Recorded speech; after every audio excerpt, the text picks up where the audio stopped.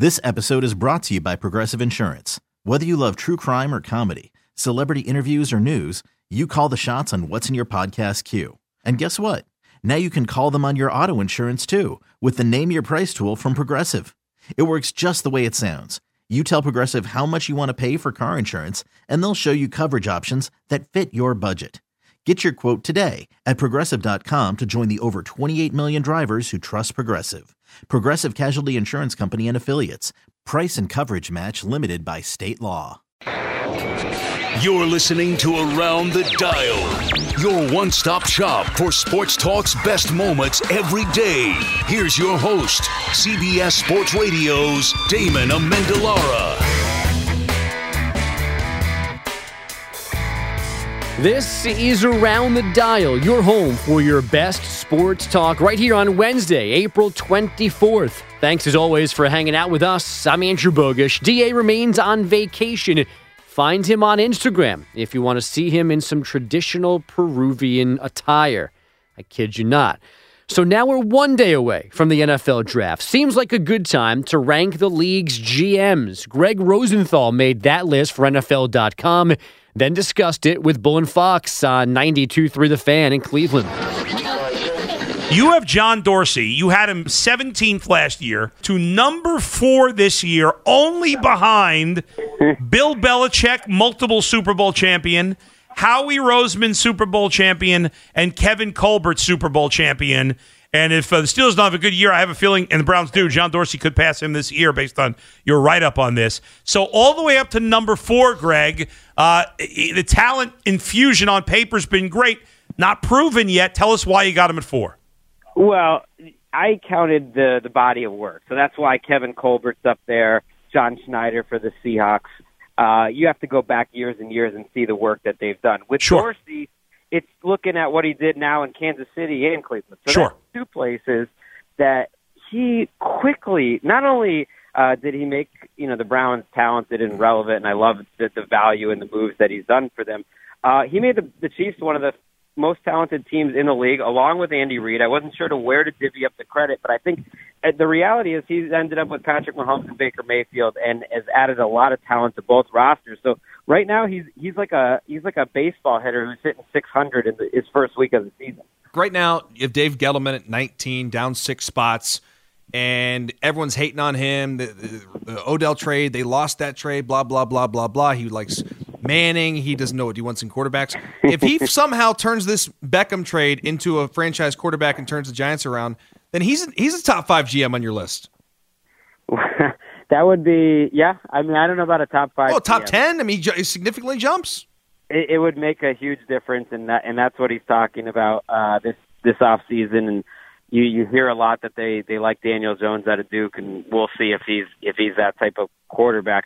But Gettleman also has done a straight, like the Olivier Vernon trade, for instance, to the Browns is typical of the curious moves I've seen the Giants made and the great moves that the Browns are making, because the Giants got rid of their best young defensive players. I mean, they did it because they didn't fit their coaches, and that's to me how you lose. I mean, Olivier Vernon and Landon Collins were probably the 2 best players on a pretty lousy defense, and then you get rid of them and you don't get a lot in return.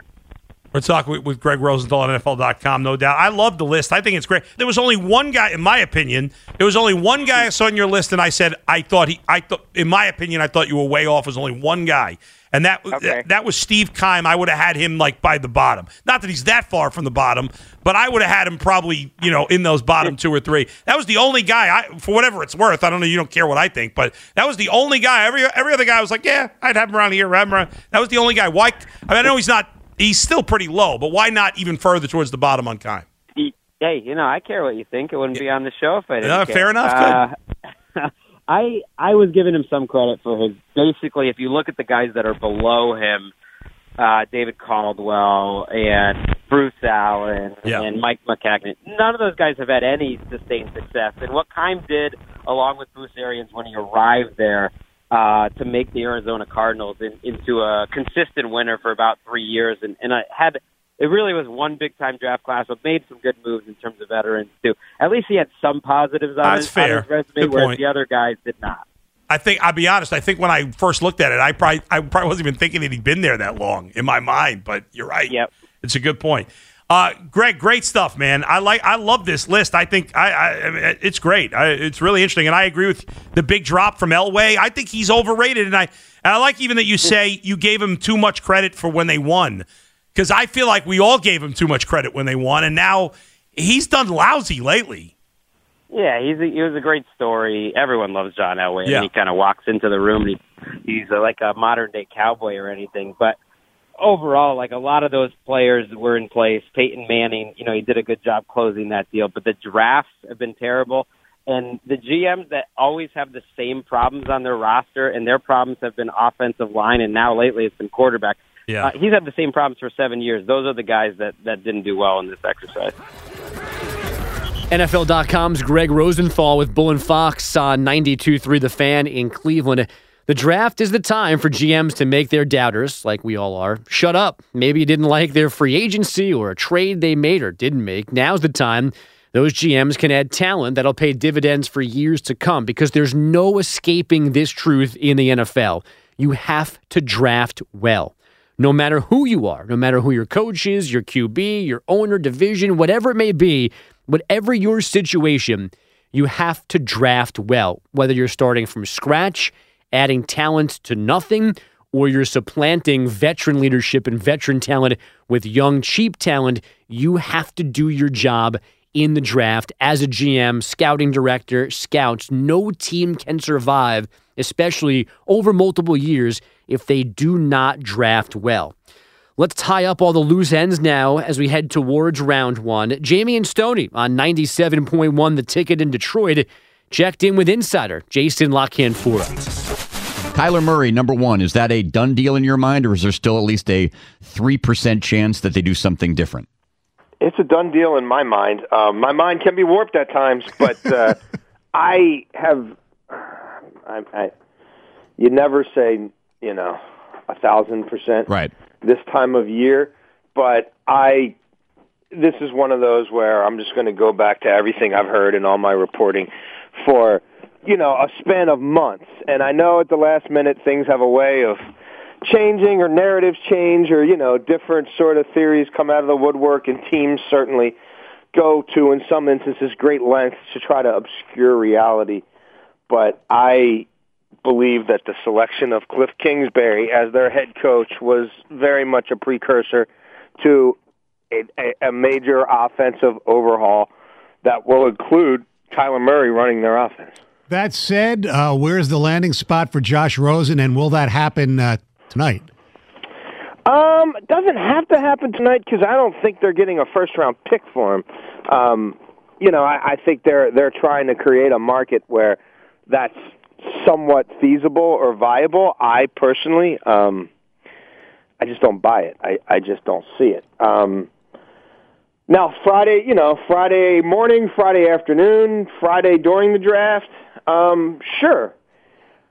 But if there were teams clamoring for Josh Rosen and they were getting close to what they think is value, then this would have been resolved a long time ago. I keep coming back to the Chargers and the Bengals. A lot of teams, at least 3 quarterbacks going to go in the first round, maybe 4. And then I think when we're sitting there Friday and teams start looking at their board, and they either have, a pressing need still right now, or they're just not sure that the guy they have will be the guy long term because of the case of the Bengals. He's Andy Dalton, and they're just renting him, and they've got a new head coach. Or the Chargers, look, they liked Mason Rudolph last year. There's been a kid every year who they've kind of come away with saying, hey, that could be the heir apparent if things go right on day 2. It hasn't fallen that way, but Rosen played right under their noses there in Southern California. He's so cheap. I think him spending time around a veteran like Phillip Rivers would only, hasten his development. And he wouldn't have to he wouldn't have to answer a whole bunch of questions or say boo, probably, at least the first year he's there. So I think there's a chance that somebody trades their second-round pick for him, because he's so cheap now with this upfront money already paid, especially the case of Mike Brown, who, let's face it, at times, they've been penny wise and pound foolish. I would say that's more in the past than the last, 6-7 years. But still, if he's sitting there saying, well, wait a minute, I might be able to find my next quarterback and do it for, $1 million, for less than I'd have to pay this second-round pick when I factor in his signing bonus and everything else. Why don't we just, and he's older than these other quarterbacks and a little more advanced than a lot of them who are coming in the league this year. Why wouldn't we throw an arrow in that direction? I've heard a lot of people. I mean, obviously, part of your job, Jason, is to decipher between legitimate talk and some of the BS that's out there. And I know there's people you trust and people maybe you don't trust as much. The Dwayne Haskins thing, is it your feeling that he will end up on a team like the Giants or the Redskins, or is some of the negative talk about Dwayne Haskins legit and he might actually drop? I don't think there's a circumstance that he drops past Washington at 15. I just don't. Is that considered a slide? Is that lower than he should go? I mean, if you just keep going back to the film, and you look at the rest of this draft class, there are certainly people who would say, yeah, he should go higher than that. Will Washington move up to get him, I think, is the question. Mm-hmm. And I think the Giants are perfectly happy to take Daniel Jones at 17 and, try to get a blue-chip player for their defense at 6. And then I think the Oakland Raiders really like Haskins. But, boy, John Gruden really likes a lot of quarterbacks, right? I mean, he has a way of falling in love with quarterbacks. That's JLC with Jamie and Stoney in Detroit. The intrigue continues around this draft, starting with the Cardinals and Kyler Murray as the guys laid out. I still think that the Cardinals are taking Kyler Murray, and then we have a very interesting conversation about what they do with Josh Rosen. Obviously, they need to deal him once they take Kyler Murray, but what can they get for Josh Rosen obviously is the biggest question. They're not going to make up exactly what they made and what they paid for him a year ago. I still think a pick early in round 2 is the best they're going to get. And right now, they really have no leverage. If they call any team right now and go, hey, you want Josh Rosen, that GM's going to know what's going on and not going to want to make a deal. But when we get through round 1 Thursday and head towards Friday, and a team that wanted a quarterback and for some reason didn't get one in round 1 and doesn't like what's left in round 2, to me, that's the team that makes this move, and that's the situation that gives the Cardinals back the leverage and possibly a little mini bidding war that really is not possible right now. So there's the draft and these incoming rookies, and then there's veterans who still have some business needs that NFL teams need to address. Kicker Robbie Gould is unhappy right now with the franchise tag in San Francisco. He's apparently unwilling to negotiate any more with the Niners and wants to be traded. The Bears need a kicker. Gould used to be the Bears kicker. So Mully and Haw floated the idea of a reunion on the Score in Chicago. So let's look at what we know, because where I stand on the Robbie Gould idea and the idea where the Bears are a kicker away from being a Super Bowl I'm team. all for Robbie Gould. Everybody understands that. Yeah. Everybody knows that the Cody Parkey miss prevented what it prevented and all these things. But let's look at what we know. We know that Robbie Gould's heart definitely is not in San Francisco. We know that he wants to be a Bear. And we also know that, as you point out, Molly, if you're paying attention to this, as we are, there's been really very little buzz about Robbie Gould's return to Halas Hall at Halas Hall. Inside Halas Hall, I can tell you that there is not a consensus, as there is among Bears fans, that Robbie Gould coming back to the Bears is a great idea. For whatever reason, those feelings exist. They do exist, and that's not manufactured. That's real. So there's got to be two to tango, and I think when you look at what is ahead of in this story, there's a lot in the way. Now, if I'm Ryan Pace, if I'm the football people at Halas Hall, I get everybody in a room and I do try to have this conversation. What are we missing? What don't we have to become a Super Bowl contender? If you're convinced that it's a kicker, you get past whatever it is that are the non-football reasons that might be preventing this from happening or from you pursuing him. But I do wonder how motivated Ryan Pace will be to bring in a guy that's a reminder of one of his biggest miscalculations since he became general manager. So you've got to consider all of these things before you get to the point where, if you're John Lynch, as you point out, why in the world would you succumb to a kicker who's trying to hold your franchise hostage? You wouldn't. You don't need him in camp. You don't need him until week 1. Let him hold out. You have the leverage. Exercise it. That Cody Parkey miss last season is going to live in infamy in Chicago. Gould has the ability to avoid a repeat this winter, and I'm always going to defend the value of a kicker. Not writing a blank check, not using a first-round pick on one of these guys, but maybe a second. That's how important to me this position is, and I know a lot of you like to mock it. I know the league is doing more and more to make that job more difficult and take some of the aspects of it away, but when push comes to shove, that's a significant part of your team. I mean, just think about all of the hardest losses you've dealt with your football team. I would guess that a good chunk of them tend to include a kicker missing a big kick. And just to kind of further my point, when you really should be paying legitimate value for a kicker, a guy that you know can get the job done when he absolutely has to, in the time between me writing this and listening to that interview this morning and actually standing here talking to you right now, the Baltimore Ravens made Justin Tucker the highest paid kicker in NFL history, and he absolutely deserves it. From football to basketball now, the NBA world is still buzzing about Damian Lillard's 37-foot buzzer-beating, series-ending three against the Thunder last night. Jeff Calkins and Dan Devine broke it down on 92.9 Memphis.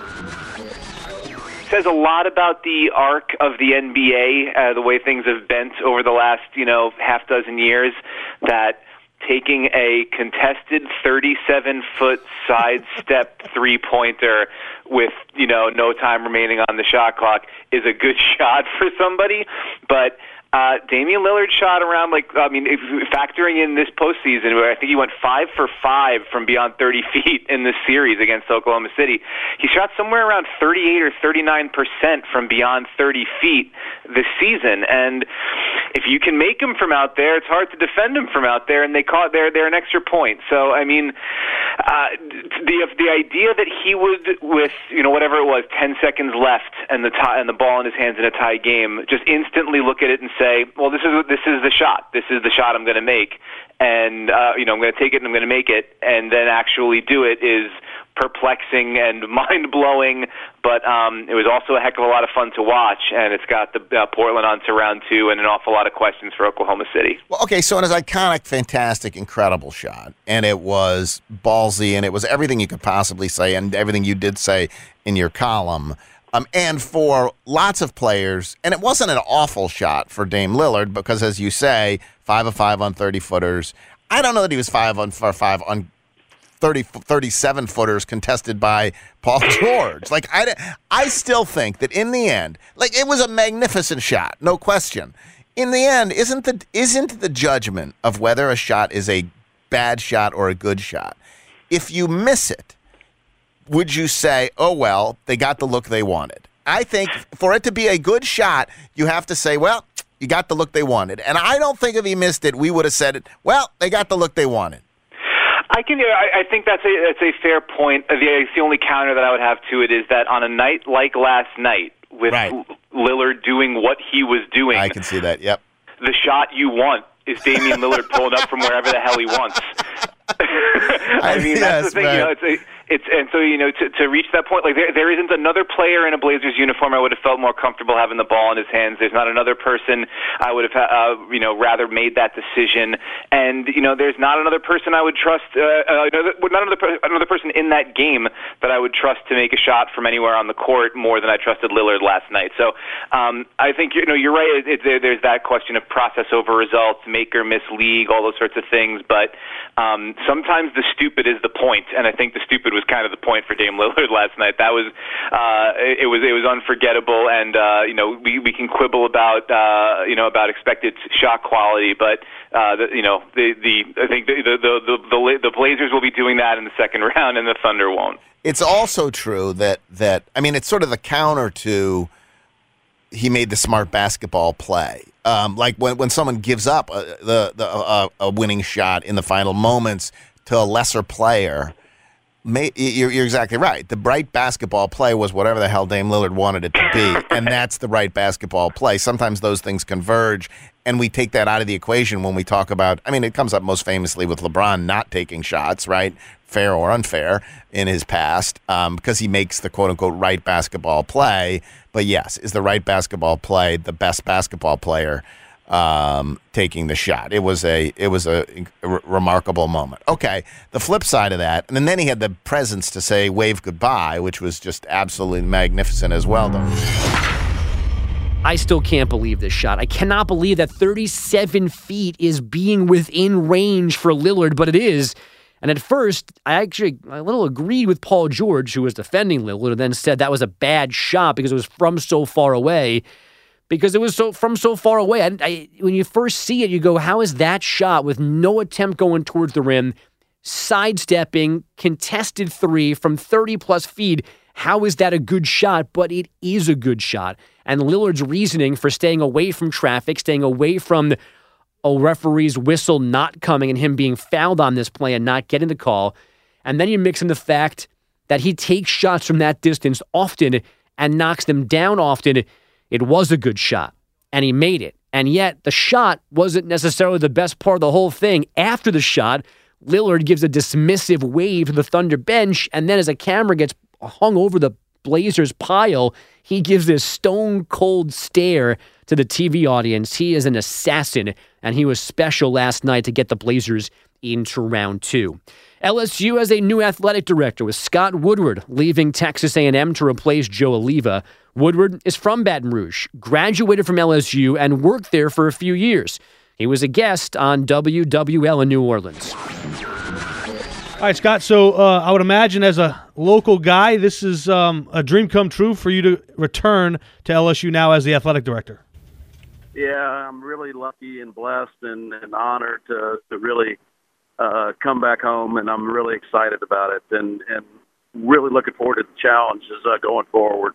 Scott, when you look at the success of this that university athletically and in the SEC, how do you size up maybe the big three in terms of baseball, football, and basketball, the success that they're having and headed in the right direction?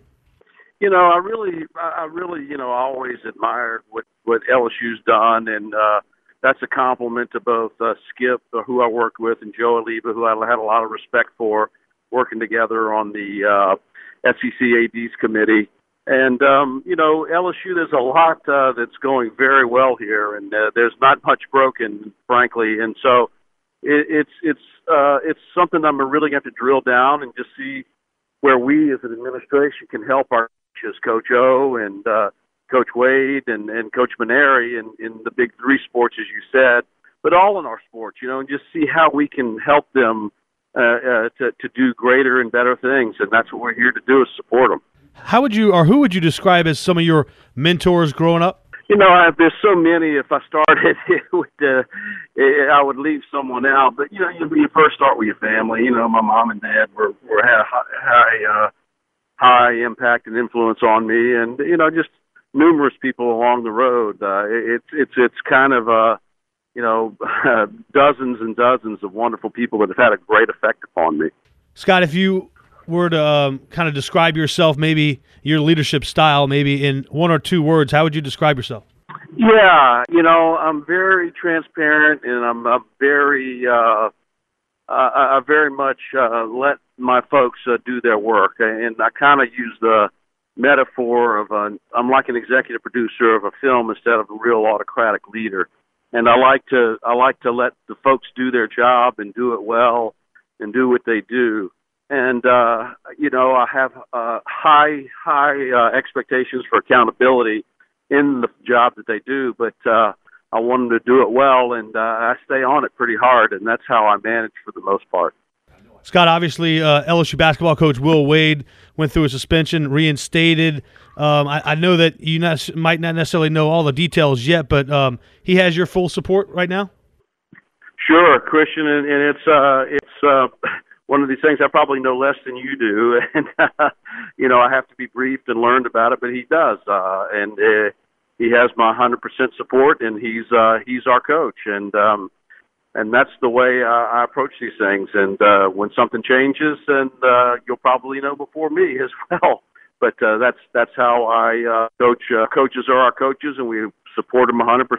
Did you kind of view this or eye this job from afar, going back to Texas A&M and Washington, saying, "Hey, if the opportunity ever presented myself, that would be the dream job to land at LSU"? Well, it just works out that way. I'm not one to set crazy or really stringent goals. I always look at opportunities very organically. And, you know, I've just been blessed and lucky to have things work out from a timing standpoint and from an opportunity standpoint. And, you know, like I said, I consider myself lucky. Scott, what would you say is the biggest challenge facing college athletics in general right now? What's the biggest thing that's at the forefront that you guys might have to get creative, not just at LSU, but also college sports in general might have to get creative in solving? Yeah, there's not any one thing. I mean, that's the thing that is the dialogue. And I view it more as there's so much going on that's right about it that we are happy with. That the challenges that we have are solvable, and they're, you know, you can enumerate them and name them, but they're solvable and we can handle them. But right now, I'm more positive in thinking that, hey, we're doing great things and interesting things for our student athletes, and I'm really happy with where we're going, and I think the future's bright. That's new LSU AD Scott Woodward on WWL in New Orleans. That Will Wade decision obviously is a huge one for Woodward. I doubt he knows less than us about it, as he said. That being said, Wade seems to be in a real tough spot right now, and Woodward right alongside of him. Wade's caught on tape, seemingly discussing payment for a recruit. That's going to be hard to get around, and the school played hard with him at first, suspending him for the rest of the regular season and then the SEC and the NCAA tournament. But when they finally spoke and he denied everything, they said, oh, that sounds great, come on back. And now he's got his job again just in time for a recruiting period this month. So it still remains to be seen how seriously LSU is going to take this. My guess is they're going to sit on this as long as they possibly can and not have to acknowledge any wrongdoing until there's no other choice. And maybe, I'm sure they're hoping, they never actually get to that situation. So now last but not least, 2 Game 7s on playoff ice on Tuesday night. We'll start with the more routine one, the Bruins and the Leafs in Boston. Here's Mutt and Callahan on WEEI on the Bees win. Toronto was the better team. I'm not even sure. I agree. I'm not even sure it was that close. They had more. Well, for the first shots, 40 minutes, they had more definitely. hits. They had more energy. They were faster. They were better. They're more skilled. But the goalies are kind of important. And their last pairing of D, terrible in the first period last night. Dermott and Gardner. That giveaway by Gardner. That's their Achilles heel. That Gardner choke. That when he, which goal was that? The second one. Cycle to nowhere. I think they called it the NBC broadcast. Yeah, and he's had these. He's the only one who's played in all 3 Game 7 gag jobs in the last 6 years. He's the only Maple Leaf who's been in all 3, and there's a reason for that. Is because he is one of the gaggers. That was clear.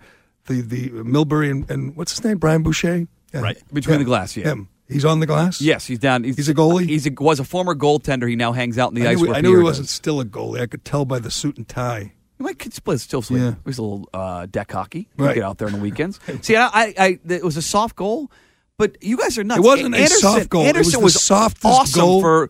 But for the next that's not how it works. Okay, Mutt. yeah, this is exactly how it works. They did not lose because of that goal. They lost. They lost because they did. Tuukka Rask Listen to the host saved of Sundays. their ass. Well, we know that. I can disagree with the host I of just Sundays. explained to you the Maple whole Leafs story. but they bounced back after that. They did not go to Doesn't a matter. shell. It was too they late. Outplayed the Bruins for the next 35 minutes or whatever it was, or 32 minutes. They didn't play a good third period. And if their goalie was good, it would have been 1-1. It'd still be in overtime right now. The reason they lost is because Anderson gave up a very soft goal and then a kind of soft goal, and Rask did not. The kind of soft goal was not until third period where the Leafs did not play a great third 2-1. period. It was 2-1. They emptied their passion bucket, whatever it's called, the compete level 10 in that second period. They played awesome. They only got that one goal, bucket? and their frustration rolled over Is that to the another third period. Jack Edwardsism? It I've is. never You said heard it last that. night. Yes. What, Ken? You're going to argue with me on this? Yes, you guys you're are wrong. You're wrong. Toronto came out and played great for the first 12 minutes. They owned that first period. That is so deflating. Give up a goal like Yes. that. Okay, And so it how has do they an effect. So it was so But if he deflating. didn't give it up, they what happens? outplayed the Bruins until the end of the second period. Correct. That's And- how and- deflating and- it was? and- yes. Don't go to a You're shell. playing catch-up. What You're would the chasing. score be? What would the score be then if he didn't give up the softest goal in NHL history? Probably scoreless. Because I think the 1-1. second goal 1-1. might have been tied into the first goal. 1-1. But what would the score have been? A whole different What would game. the score have been if Tuukka Rask wasn't stoning Mitch Marner on a breakaway, stopping Austin Matthews point blank? I mean, exactly. the saves he 1-1. made in that spot when, as you said, Toronto was playing better. Toronto played better all night. I mean, obviously the Bruins poured it on at the end, but in total, the Maple Loafs were better, right? Yes, I agree with you. Yes. So why didn't they win? Because Tuukka Rask was better. Okay, but it wasn't that goal. Why not? I'm trying because if it had become 2-0, 3-0, 4-0, and the team looked deflated after that, Jerry, I'm with you. You'd point to that goal and you would say Anderson was soft as hell. That goal changed the team's attitude. Made all the difference. They responded and after the Corrali goal too, I believe. The Bruins beat the Leafs in Game 7 for the second straight year and the third time total. So Toronto's first season with John Tavares ends in round 1. But that was the lesser of the Game 7s on Tuesday. The Sharks and Golden Knights played an all-timer in San Jose. Vegas led 3-0 deep into the third period. Then the you-know-what hit the fan. A controversial penalty gave San Jose a 5-minute, never-ending power play. The Sharks scored 4 times in 4 minutes and 1 second to take the lead.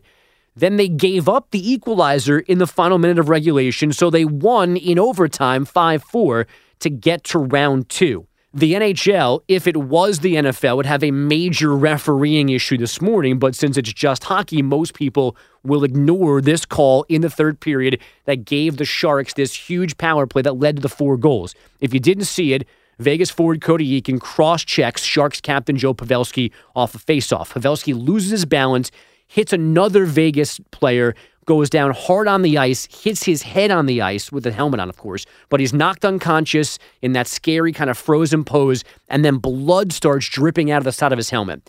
They get him off the ice. Luckily, he seems to be okay, but the officials only make the call after seeing the aftermath. They give Cody Eakin a 5-minute major, and they kick him out of the game, and then all those Sharks goals happen. Vegas is right to be mad about the call. It should not have been a major. The hit started the sequence, the cross-check that is, but it didn't leave Pavelski injured like that. Bad luck did, and I don't think that should be held against Cody Eakin, but it was. The bottom line, however, is the bad call, the questionable call, did not mean that the Knights had to give up 4 power play goals in 4 minutes.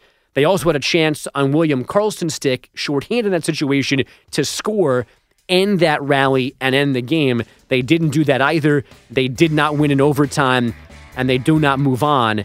And yes, the call sucked, but they had played a lot into it as well, and they've got to be better and more accountable for what they didn't do to lose that game after the call. So with that, we can say goodbye for today. Our thanks, as always, to Andrew Kaplan and to you for listening to Around the Dial, your home for your best sports talk. Once again, in for DA, I'm Andrew Bogish. We'll see you again tomorrow.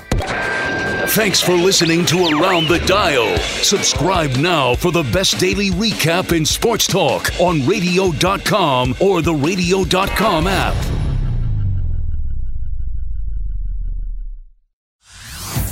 Hey everyone, Boomer Esiason here. The NFL draft is behind us and your favorite team is now gearing up for week number 1. The free Odyssey app puts you right in the middle of the pro football conversation with the biggest sports radio stations from across the country. The local voices who know your team the best, giving you their unfiltered takes on the current state of your squad. It's always football season right here on the free Odyssey app.